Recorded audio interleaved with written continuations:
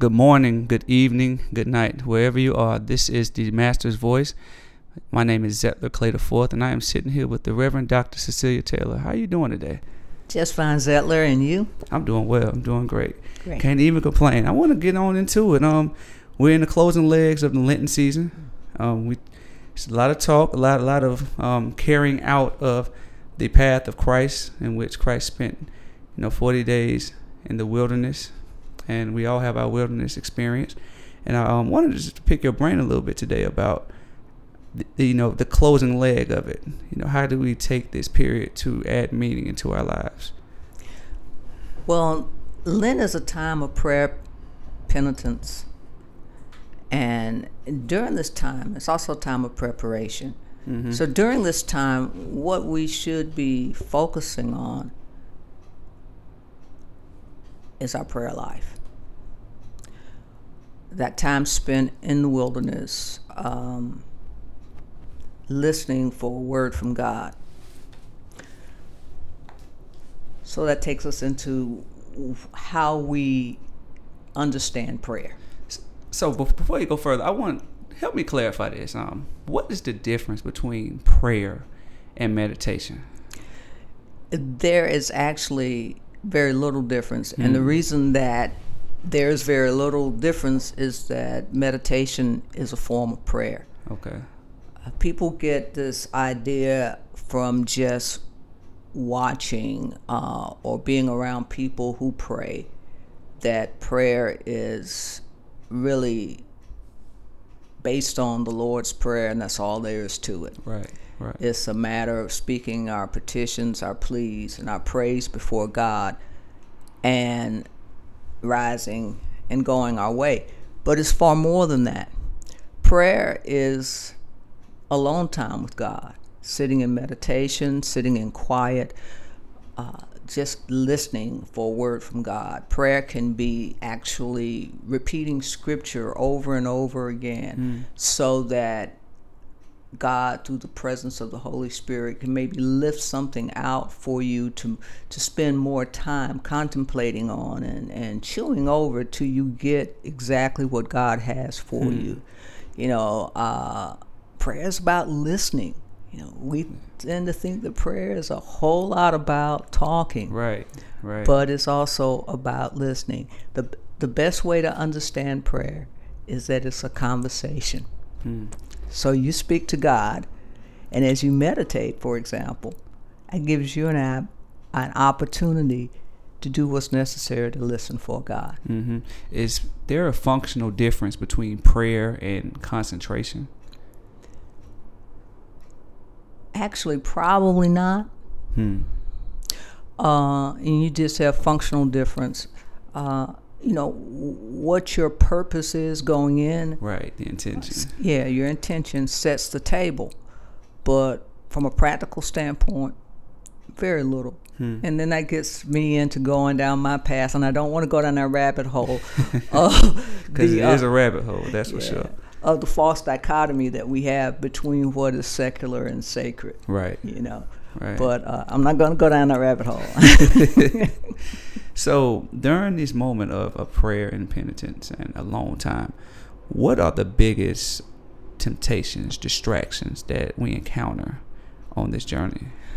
During those times, as you're going through your wilderness experience, or even as you're spending time in prayer, just the distractions of everyday life. That's where the actual ability to concentrate, to be disciplined, to know that, okay, something has caught my attention. Now let me bring myself back to why I'm here.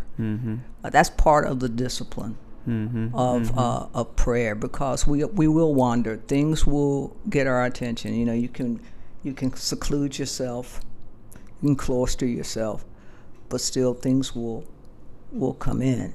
You find the great monks and nuns of the past will tell you the same thing. It's just not just the ability to sit there and concentrate and meditate and not have something interrupt you. Your breathing can even interrupt you. Right.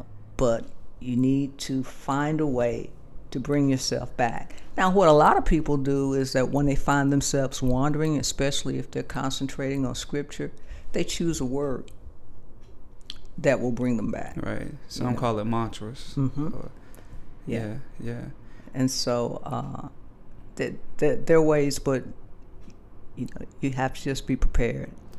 On this path, have you found yourself dealing with people who didn't understand what you were doing, and that would cause, I don't want to say a rift in your relationship, but some kind of misunderstandings? Like, because when you want to spend more time alone, that's swimming against the current, because we like to socialize, we like to get up and celebrate, we like to eat together, and during those times, that's kind of like those moments where people tend to kind of relapse. Maybe say, I'm not going to eat bread, and then they'll get up with their buddies and there's bread there. I'm not going to take a sip, and they get up with their buddies, and there's a sip to be had. And so to have this life of prayer, you have to spend time alone, as you said earlier. But spending time alone separates you from people. And people, from my experience, people tend to feel a little uneasy when you try to separate yourself, because it's kind of like, well, you think you're better than us type thing, or I just don't understand you, and they draw their own conclusions. Is that something similar that you have encountered in your life, or do you see a lot of people encounter? Well, it's really a matter of how you approach it. There is a lot of value to doing a lot of the exercises, a lot of the work of your own spiritual development alone. And making time for that and quietly doing that. Even scripture tells you, when you fast, you don't have to let everybody know you're fasting. Right. All of that's between you and God. That tends to be a bit more fulfilling, because you're right. A lot of times people are intimidated by the fact that you're being so deliberate on your walk, on your desire to have a closer connection with God. Now, to part two of your statement, that when you're with people and you've made a commitment, say, I am not going to eat anything made with white sugar, and you're in a social setting, and all you see is stuff with white sugar, and you're hungry, and you're very tempted. And it looks so good. Then that's where your discipline comes in. The ability to walk away from it. It's hard. That's what forgiveness is about. Right. But you will reach a point, the more you do it, where you can do it and not much be made of it. People will not even notice that you didn't eat any other stuff made with white sugar on the table. A couple questions before we close this out. You just said something that sparked a question. It's something I always ask myself growing up. Help me reconcile the relationship between grace and correction. Wow, now that's pretty heavy. Let me think about. Let me think about that for just a second. Okay, because grace. I got it. It really wasn't that hard. There's nothing that we can do to merit the grace that God gives us, or that we extend to one another.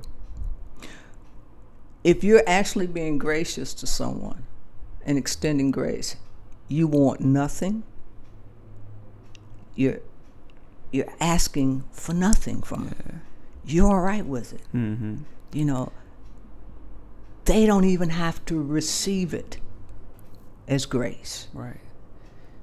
But you're not doing it for the other party. You're not doing it for reward. That's so liberating. Yeah. When you can do something and give and not expect anything in return. No. And there's nothing that they can do to merit that grace. And it's nothing that you can require of them. In repayment for that grace, if it's true grace. Right. And that should be your standard when you use the word grace. You think of the grace extended to us the life and death of Jesus Christ, the work of God and the Holy Spirit in our lives, there's nothing that we can do to be worthy of that, and there's no way that we can repay that.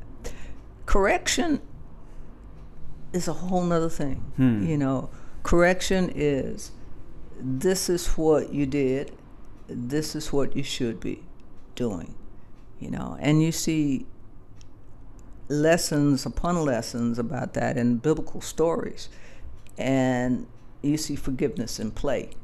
You know, God saying, prophets saying, Jesus saying, you know, this is where you erred, this is where you misstepped. Recognize it and move on. Just don't do it again. Do you consider grace to be a more powerful energy than correction? Or do they work in tandem? Like, how do you view those two things? Well, you know, I'm sitting here talking to you and recognizing that you're a father. And, right. That's exactly where I'm coming from with this. How do you correct without condemning, and how do you show grace without enabling? There are things that through the course of you raising your children where you will extend them grace, and they will be fully unaware of it. Right. They'll just know that, you know, my daddy loves me, and I can tell by this warm feeling or the way he accepted me, or as that old song goes, looks beyond my faults and saw my needs in that moment. And as time goes on, they'll realize that you were being gracious to them, and that in those situations, sometimes the correction that you're talking about comes as a result of the grace. But still, in rearing children, and even in being in the work environment, right, there are times when you have to say, this is the way it should be done, this is the way you did it. And I think we use a watered down version of grace when we say you can graciously tell somebody that. You don't have to be harsh in the way that you do the correction, but it's not the same grace that I'm talking about. You know, it's a very important distinction that you just made there. Yes, matter of semantics, you know, and I think people get, you know, well, a theologian wouldn't get caught up in it, wouldn't mistake it, but I think it's a common everyday practice to look at grace in that watered down version and not what grace really and truly is. Yeah, this topic probably deserves its own separate podcast, so we're going to keep it moving. And before we go, though, can you give us a few things to remember when the biggest temptations come our way and when we do stumble? The first thing is that the first and most important thing that I can think of right now is to remember that whenever you're tempted, whenever things seem as if they are awful and you're in your darkest moment, that you're not alone. That the God that created heaven and earth and created you is right there with you. God is with us 24/7, 365. We are never abandoned. If you can keep that in mind, it will strengthen you to handle whatever comes next. And also to recognize that there are lessons, there are reasons for everything that occurs in our lives. And it's for the good. Even in your darkest moment, when you're going through something that's like crazy, you know, you're in your wilderness, you got, you know, to use the example that we did with Jesus, you got beasts looking at you like, oh, that looks like a good meal. You know, God is there, and there are lessons to be learned. And of course, the lesson in that wilderness experience is that God is near, and even though they look frightening, even though I am vulnerable, God's got me, and no harm's going to come of me. So, indeed. Well, this is the Master's Voice. My name is Zettler Clay IV with Reverend Dr. Cecilia Taylor. Y'all take care. God bless. God bless.